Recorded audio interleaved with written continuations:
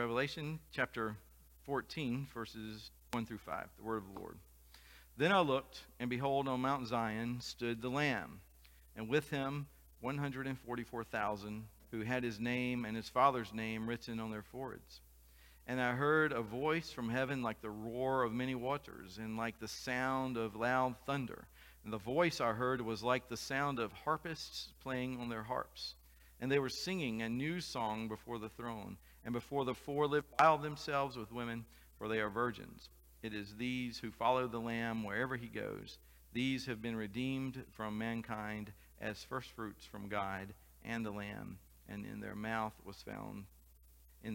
no lie was found, for they are blameless. The word of the Lord. So, in order to understand chapter 14, we really need to revisit chapter 13, because there's a scene change. And in chapter 13 is the earth is the church from an earthly perspective. So it's the things that we see as we walk around here. But chapter 14 is the church from a heavenly perspective and the church in victory. So it's similar to how the book of Ecclesiastes approaches things, if you're familiar with the way it does it. But in Ecclesiastes, the writer writes from two perspectives. And what he does is he says, from an earthly perspective, I see this. But from a heavenly perspective, I see this. And the keys to that, as you're reading through Ecclesiastes, is he'll say from an earthly perspective, and he says, under the sun. So Ecclesiastes 2:22 and 23, it says, what has a man for all the toil and striving of heart with which he toils beneath the sun? For all his days are full of sorrow, and his work is a vexation. By the way, if you don't like your job and you like to post Bible verses around, here's one for you. It's just like we sang the hymn. It's like, the guy that wrote that, he's got to have been old. You can't. He's like bending low. We're trying to, you're hurting. Step off the road for a minute and observe the angels. Is what he's saying here in Ecclesiastes. Look at life under the sun from a world's perspective. All our days are full of sorrow. His works is a vexation. Even in the night, his heart does not rest. This also is vanity. And then you go to the next chapter and you read Ecclesiastes 3. For everything there is a season and a time for every matter under heaven. A time to be born and a time to die. A time to plant, a time to pluck up what is planted. He has made everything beautiful in its time. That's the same guy. So if you're going to go to your job and plant, this is a toil and vexation, you got to put it thing as beautiful in its time too, or you don't have it in a Christian perspective. So a good Christian perspective is life is difficult, full of trial, toil, vexation, and if you aren't careful, as Ryan said, we're going to need a sermon on complaining, because that's what we'll end up doing. And if you can focus long enough, we used to talk about your attitude. And the attitude of a plane has to do with whether it's pointing down or if it's pointing up. And if your attitude is negative, you might go faster. You might even see things look prettier on the ground. But if it don't change, you're crashing. So you have a good upward attitude. Now our analogy fails because eventually you're going to run out of air. But you never run out of air with heaven. So you got to have an attitude that is a positive way of looking at things, that doesn't look at everything, as we used to say, through rose-colored glasses. You can acknowledge hardship and trial under the sun. But under heaven, there's a time and a purpose for everything. He has made everything beautiful in its time. And that's the perspective. And even as we see the New Testament in Christ, we can even see more of these things. And this is what the writer in Revelation is doing. He's saying, when you look at a lot of these messages, a lot of these sections of Revelation, it's like, okay, this stuff sounds pretty bad. It's so much so that depending on the way some people interpret Revelation, people get afraid of it. I don't want to deal with Revelation. I don't want to read Revelation. It scares me and stuff. It's like, well, then, you must not be reading the Bible, right? Because, it, it, should only be scary to people who are outside of Christ. But under heaven, there's a time and a purpose for everything. He has made everything beautiful in its time. And that's the perspective. And even as we see the New Testament in Christ, we can even see more of these things. And this is what the writer in Revelation is doing. He's saying, when you look at a lot of these messages, a lot of these sections of Revelation, it's like, okay, this stuff sounds pretty bad. It's so much so that depending on the way some people interpret Revelation, people get afraid of it. I don't want to deal with Revelation. I don't want to read Revelation. It scares me and stuff. It's like, well, then, you must not be reading the Bible, right? Because it should only be scary to people who are outside of Christ. But what is scary is a little thing that we call realism. Realism can be things are tough, things are difficult. There are monsters out there. There are things that we need to fight and battle and protect our children from. These things are real, and they have to be prepared for these things. But to think that everything's a monster, to think that every bed has something underneath it, every closet there's lurking something, so that you fearfully hide in the bed and pull the covers over your face, that's no way to live life. Neither is the opposite, where you think there's no problem. I never have to wear a seatbelt. I can drive with my eyes closed. There's common sense things. And in Christian life, we see these things. The book of Revelation begins with the letters to 7 churches who are at different levels of their sanctification and how they're doing, but they're all experiencing some level of persecution. And so Revelation is written to Christians who throughout time, from the time of the resurrection of Christ to the last day of Christ, the last day, we will experience hardship and persecution. How do we deal with it?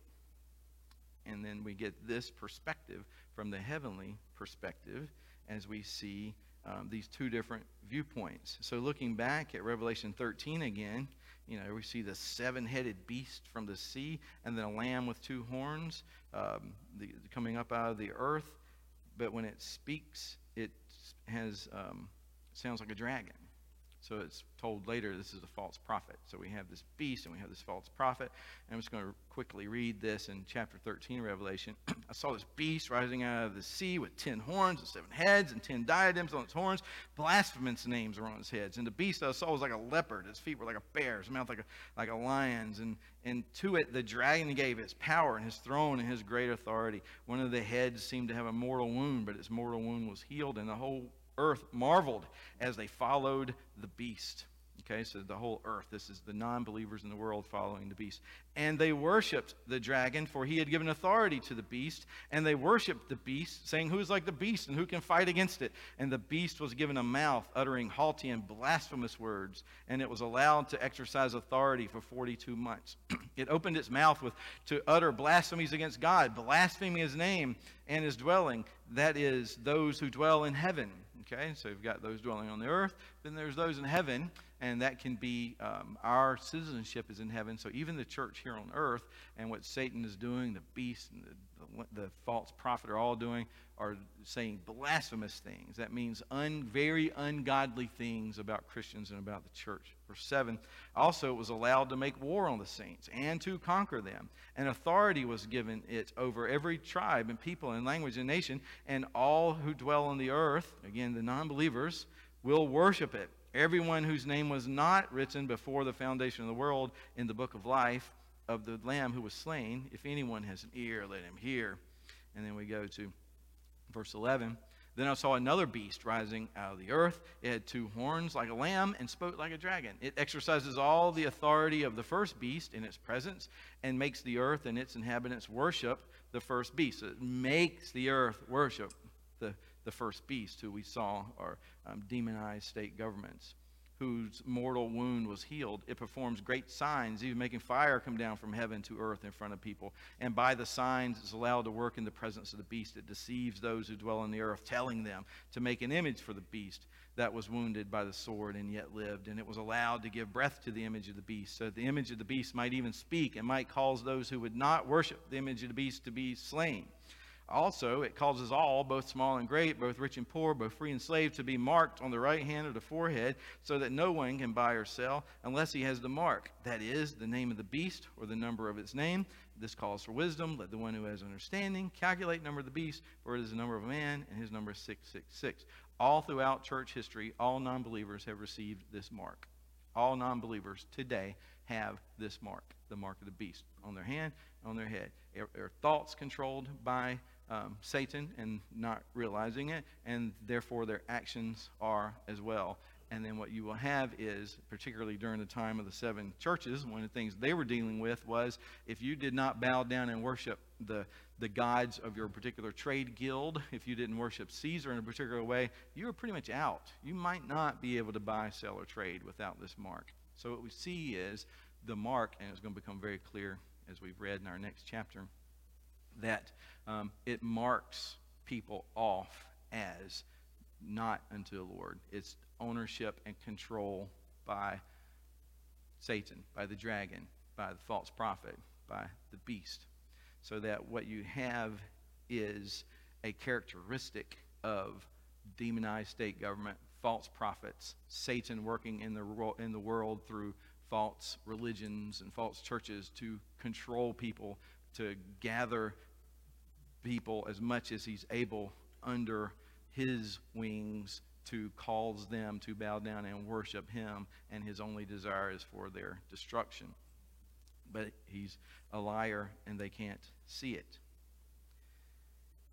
So, to be looking for the mark is the wrong thing to do. But do be aware of the characteristics of the beast, because Satan does do certain things to control and to destroy. But in chapter 14, then I looked, and this is no little phrase. He'll say, then I looked, or, and behold, and you know, okay, you got another shift of scene. We have something else going on, and we'll see when we get to the seventh one of these in this section. This is another cycle of sevens that you might not see because they don't count them, but there is a cycle of sevens here. I looked, and behold, on Mount Zion stood the Lamb, and with him 144,000 who had his name and his father's name written on their foreheads.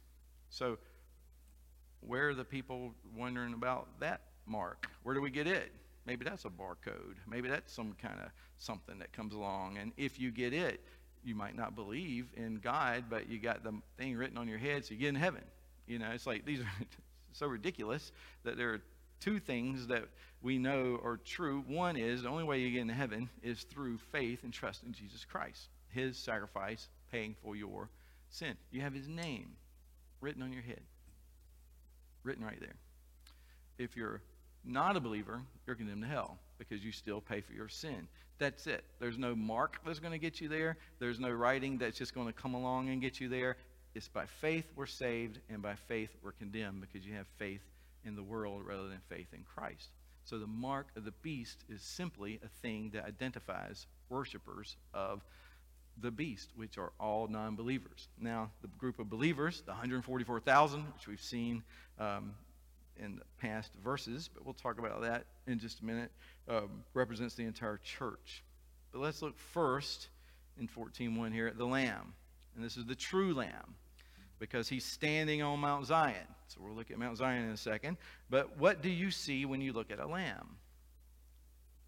I mean, if you say, Mother, I want a lamb for Christmas, you be careful how you say that because you might get dinner. But if you're asking for a lamb pet, you would think, well, that's very sweet. It's the opposite of that goat that you guys want. Those things are not a goat. What is he on? A donkey. So certain images and sounds are conjured up when you think of this. But a lamb is like cute, it's certainly not going to go on a rampage through the neighborhood. You don't have to worry about that with a lamb. So we have this lamb, gentle, lowly, it's not powerful. And then the lamb in chapter 13 works with the great beast and the mighty dragon, and it makes the earth worship the first beast. But this lamb conquers all of them. And nowhere in the Bible is Satan described as being more powerful than in the book of Revelation. I mean, in the book of Revelation, you just see Satan's power on display, but he's defeated by a lamb. And so it's like, well, you might think it wasn't so powerful after all. Well, not against the lamb. So then what do you see? Do you look at life only with your eyes, the eyes of your body, or do you also see things through the eyes of faith? So the world can be ugly. There's dragons and beasts and false prophets. But what are they against your faith? There are terrible powers of this world against the church. And so what do you see? Do you see what I see? Do you hear what I hear? What is it that you're seeing when you see? What do you see when you see the baby in the manger? What did Mary and Joseph see when they saw the baby in the manger? They had the word of angels. They had to even themselves look with eyes of faith. They had to say, it's just a baby. It's just us. how can this be? And you read Mary's Magnificat, where she's saying, my soul magnifies the Lord. The revelation of God is the only thing that can convince you that things are not as they appear. There are times when we'll see beauty and we'll see magnificent things and we'll be like, yes. But these things are even the more magnificent because they come out of darkness. They come out of times of gloom and despair. It's not that we live in a constant time of peace and joy, but that if you aim at maintaining that peace and joy, and that's your goal in life is maintaining peace and joy, then everything that happens is just going to be frustrating and aggravating, and it's going to be like, what am I doing wrong? Why am I like this? And so these little pockets of trials that pop up end up being just bumps in the road that keep getting in the way. It's like trying to shoot a basketball and you're playing with that big guy, and every time you shoot, he just pops it down and laughs in your face. And your only goal is to make that goal pop, pop, pop. But if you enjoy dribbling the ball, if you enjoy going around just playing the game, and every now and then the ball goes in, there's a celebration. So it's like the difference between me playing golf and Stan playing golf. He gets frustrated if he makes a bad shot. I'm used to the bad shots. I rejoice at the good shot. There's two different ways of looking at it. When I got good enough at golf to finally get mad and throw my club one time, I said, I'm being ridiculous. I am not good enough to be angry at a golf shot yet. And so life is like this. When these joyous things come along, when these moments happen, we see them, we rejoice in them, and we say, how wonderful and magnificent. But that is not the common way life goes. So it's better for us to recognize that we live in a fallen and cursed world, that there's something better coming. There's now and not yet. We're now experiencing the kingdom of God. We're now experiencing grace and mercy and peace, but nothing like it's going to be. That's going to be magnificent. So if we're not striving for peace, we're not striving for joy, what we're striving for is faithfulness. We're striving to be able to be a ministry to other people. We're striving to be able to learn more about God and Christ and one another as we go through this world, so that even if the dragon is after you, the beast with the 7 heads is after you, the false prophet is just saying things, and the world is going after that, and then we see not only the world attacking us as Christians or as the church, but just everything that happens to everybody anyway. If you see that as just blocked goals is frustrating. But if we see this as there are times when I see the goodness of God breaking in, and I will see the goodness of God in the land of the living, and even though I walk through the valley of the shadow of death, I fear no evil, for you are with me. They'll rod and your staff, they comfort me. So if you see these things, and this is what Revelation is saying, peel back the curtain. Don't just look at what you see going on, and don't try, or else you've got to fix this world, and you ain't going to do it. Okay, what's going to happen is we preach the gospel, and hopefully we save people from the fire, from the brand. You pluck them out, and the Holy Spirit through us is able to call people to faith. So as Mary and Joseph have to even look at the baby through eyes of faith, and the angels appear to the shepherds, and the glory of the Lord shines around them, and the angels, they're one thing, but the shepherds, it's like they're lowly people, as the world would see them. The last people that angels should be appearing to. They're the last ones that would expect an announcement of the king being born to come to the shepherds. They don't even have physical mail to be delivered to them. Nobody's running out from the king to go to the shepherds to be the first ones to say, hey, by the way, shepherds, there's a king being born. So you're the king in the castle. You're right. There's a new king being born, and what they say in the palace is, make sure to tell the shepherds first. You do it. It's ridiculous. But God does that. Tell the shepherds first. David was a shepherd. King David, the king that they loved, he was a shepherd. Something about shepherds that God connects with and loves. He's a shepherd. He's the lamb who's a shepherd. We're sheep. So go to the lowly. Go to the ones that are out there at night. Go to the ones that might hear this, and they probably are even going to go. know when we announce it. They're not going to go, this is unscientific. These are UFOs. I can't believe these things. You know, shepherds are out there. They're like, I love the response. It's very understated in Scripture. Let's go to Bethlehem and see this thing. I mean, you know, you're out there in the middle of the night. Chris is out there watching Skylink, going out there. All of a sudden, angels appear. Go see this thing. And they look around and they go, maybe we ought to go see this thing. You know, it's like that's what we would do. And it's to the lowly shepherds. God sees things differently than the world sees them, and so should we.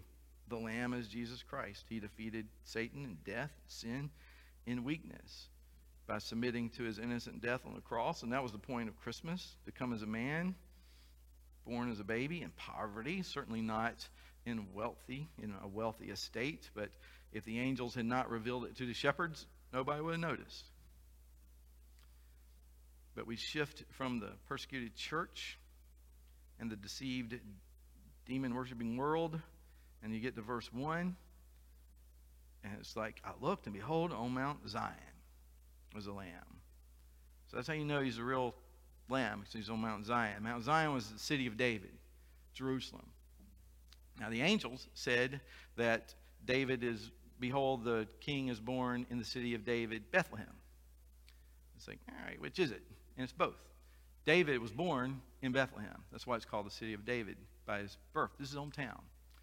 But he conquered Jerusalem, and it becomes the place where his palace is and the temple is. And this is called later the city of David, because it becomes his city.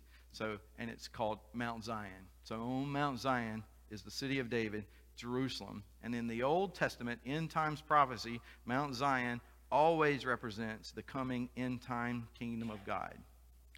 So Psalm 2, which is a psalm we've gone to several times in the recent chapters of Revelation here. So Psalm 2 is a kingship psalm. Psalm 2, and just listen to the first 6 verses. Why do the nations rage and the peoples plot in vain? The kings of the earth set themselves, and the rulers take counsel together against the Lord and against his anointed, against his Mashiach, against his Christ, saying, let us burst their bonds apart and cast away their cords from us. And he who sits in heaven laughs. The Lord holds them in derision. Then he will speak to them in his wrath, and terrifying them in his fury, saying, as for me, I have set my king on Zion, my holy hill.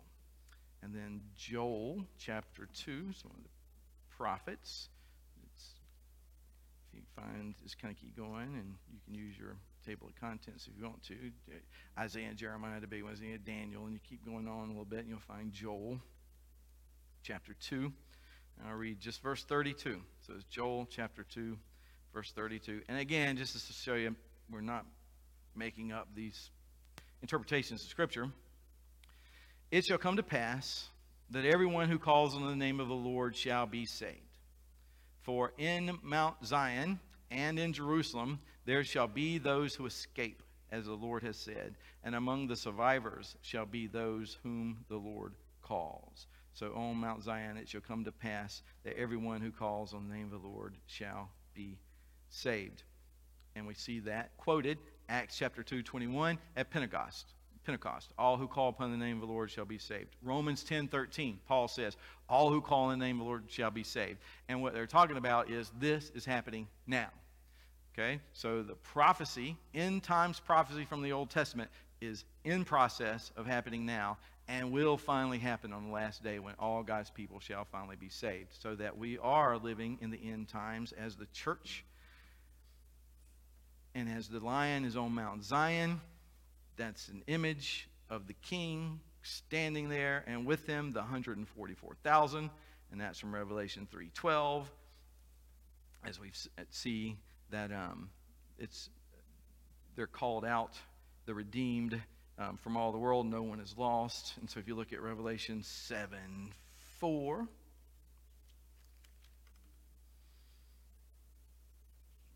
it says, and I heard the number of the sealed. They received the seal, this mark, of all the believers, 144,000 sealed from every tribe of the sons of Israel. And what we saw was this represents the entire church of God, Old Testament, New Testament, a complete number beyond imagining. And so he hears this number, and in verse 9, after this I looked, and behold, a great multitude that no one could number. So he hears 144,000, but he sees is something much greater than that, from every nation and all tribes and peoples and languages, standing before the throne and before the Lamb, clothed in white robes with palm branches in their hands, crying out with a loud voice, salvation belongs to our God who sits on the throne and to the Lamb. And then we're back in 14, and he looks and he sees this scene of a lamb standing on Mount Zion, and with him the 144,000. And now we see it as actually his name and his father's name written on their foreheads. And then he hears a voice from heaven like the roar of many waters and like the sound of loud thunder. And so this word for voice in Greek is phonein. That's where you get the word phonograph or telephone. It can mean voice, but it also can mean sound. So when you read as a voice, you kind of expect, in our way of listening, you hear like one person speaking. But this is a voice, like a sound that's greater than any one voice. And what we see is actually this huge army choir of the redeemed who are singing so beautifully that it sounds like harps. It's not like you go to Niagara Falls and it's just this deafening loudness. It's not deafening because of its beauty and you're hearing it and he's hearing it in a vision, but it's so loud. But it's this song, it's this singing. The voice was like the sound of harpists playing their harps, and they were singing a new song. And in the Old Testament, new songs are always sung at points of victory. So some new thing has happened. Some new victory has happened. And so this is the final victory. This is looking forward to the last day when all sin, all evil, all darkness, all things are indeed finally destroyed. The dragon is finally cast down and destroyed and cast into the lake of fire prepared for Satan and his angels. And so they're singing this new song before the throne and before the four living creatures and before the elders, and these represent all of creation and all believers, Old Testament, New Testament, and no one could learn the song except the 144,000 who had been redeemed from the earth. And that's the believers, the church. That's the only ones that can learn this song, because we're the only ones who actually receive redemption, purchased from the penalty due for sin. We have been redeemed. We've been bought from this. So the penalty paid for our sin, and this is important because the penalty was paid to whom? Because it was not paid to Satan. It was paid to God the Father. He is the one to whom we owe allegiance and obedience. It is his wrath over our sin that will be poured out on non-believers. It's not Satan's wrath who will be poured out. That's what people are experiencing now, the wrath of God being delivered to earth through the wrath of Satan for non-believers and even somewhat upon the church. But for all eternity, Satan will be punished in the lake of fire the same as all non-believers, which is why the angels come and they say peace and joy, that there's now reconciliation between man and the world, because without Christ there could never have been this Old Testament or New Testament. Then they describe these 144,000. This is a description of the church from this heavenly perspective. It's those who have not defiled themselves with women, for they are virgins. All right? But we know in the Bible that marriage is good and acceptable and holy. So he's not talking about literal virgins. He's talking about symbolism here of virginity. And we see this all over the New Testament and all over the Old Testament, where idolatry is associated with harlotry is associated with idolatry, false worship, and these things. But if you also go to see what Paul wrote in 2 Corinthians 11,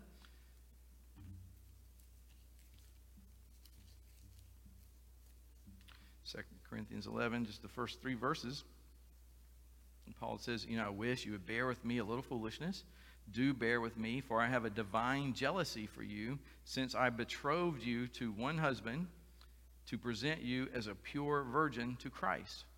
But I'm afraid that the serpent deceived, that as the serpent deceived Eve in his cunning, your thoughts will be led astray from a sincere and pure devotion to Christ. So what we're being called to is a sincere and pure devotion to Christ. So that as the churches that were being written to originally are being tempted to follow the world for different reasons. Just give up and just, it's not worth it. Just let it go. No, don't follow the beast.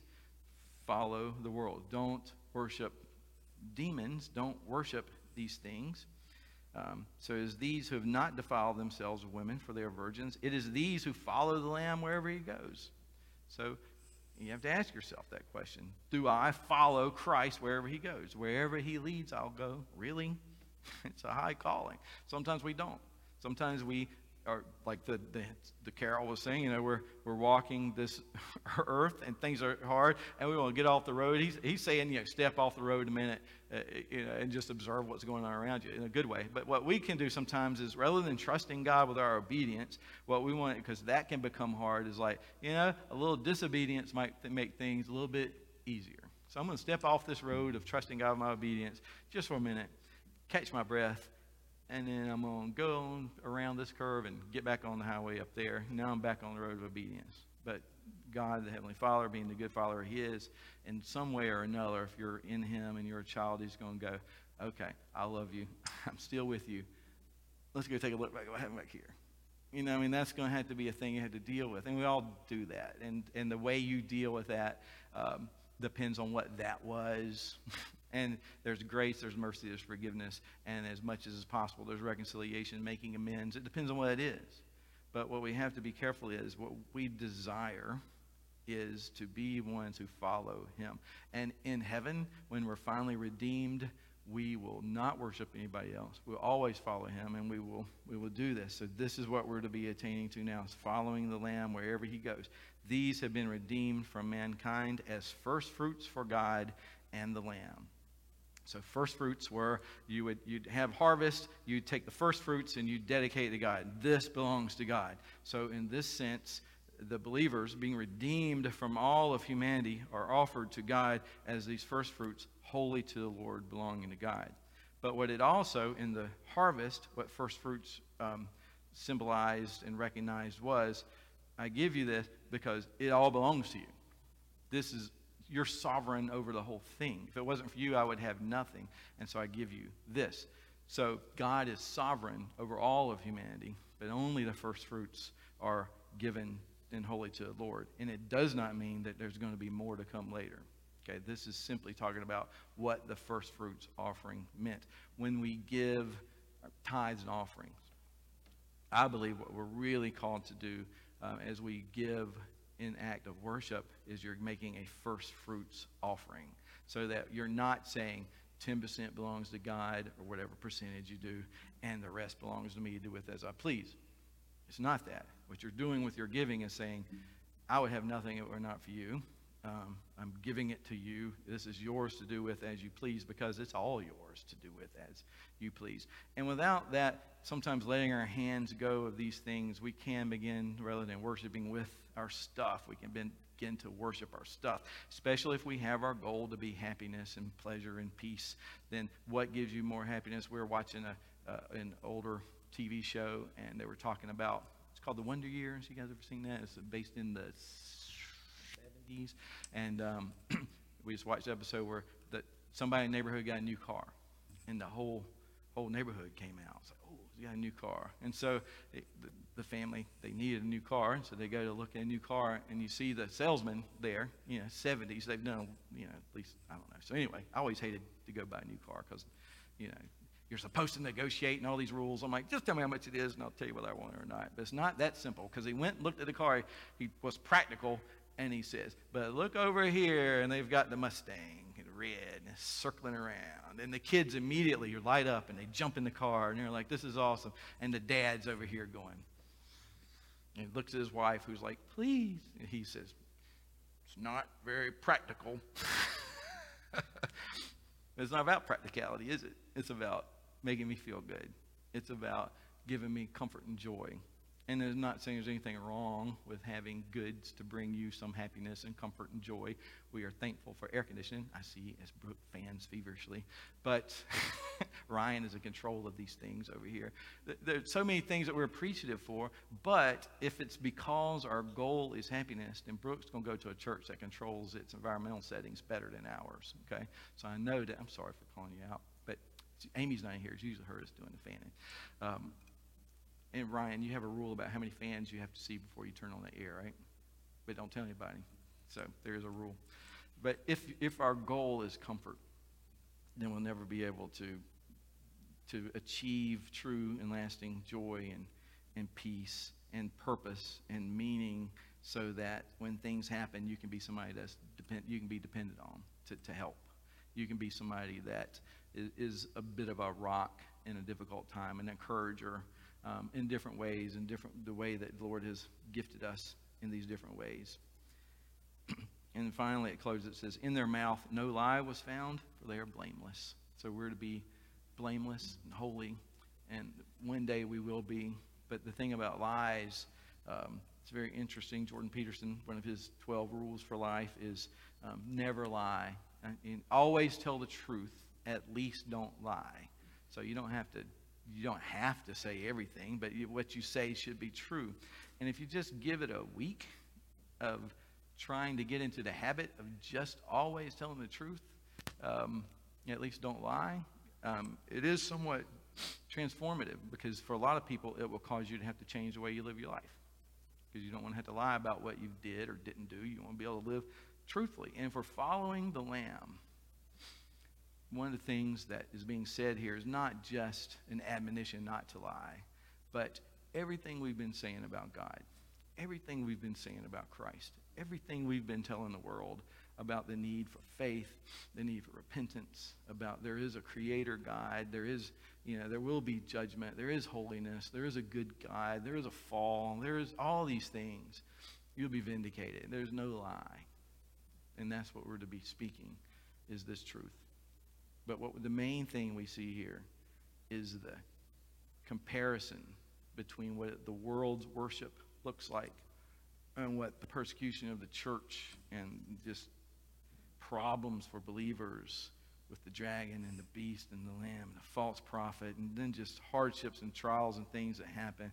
And you see the world being caused to worship these things. Then you get a glimpse of what's really going on. The Lamb standing on Mount Zion with 144,000 singing these beautiful songs that they're singing.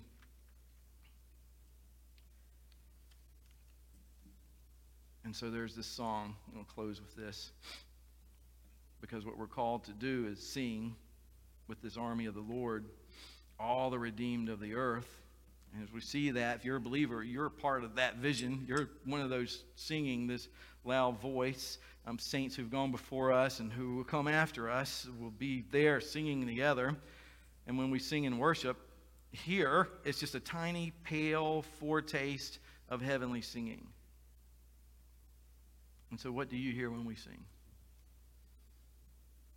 If we hear with ears of faith, we need to hear the myriads of angels and the saints who've gone before and those yet to come, singing, "Crown him with many crowns, the Lamb upon his throne. Hark, listen, see how the heavenly anthem drowns all music but its own." So you hear this music, and it drowns out all other music that's not its own. The heavenly anthem drowns all music but its own. "Awake, my soul, and sing of him who died for thee, and hail him as thy matchless King through all eternity."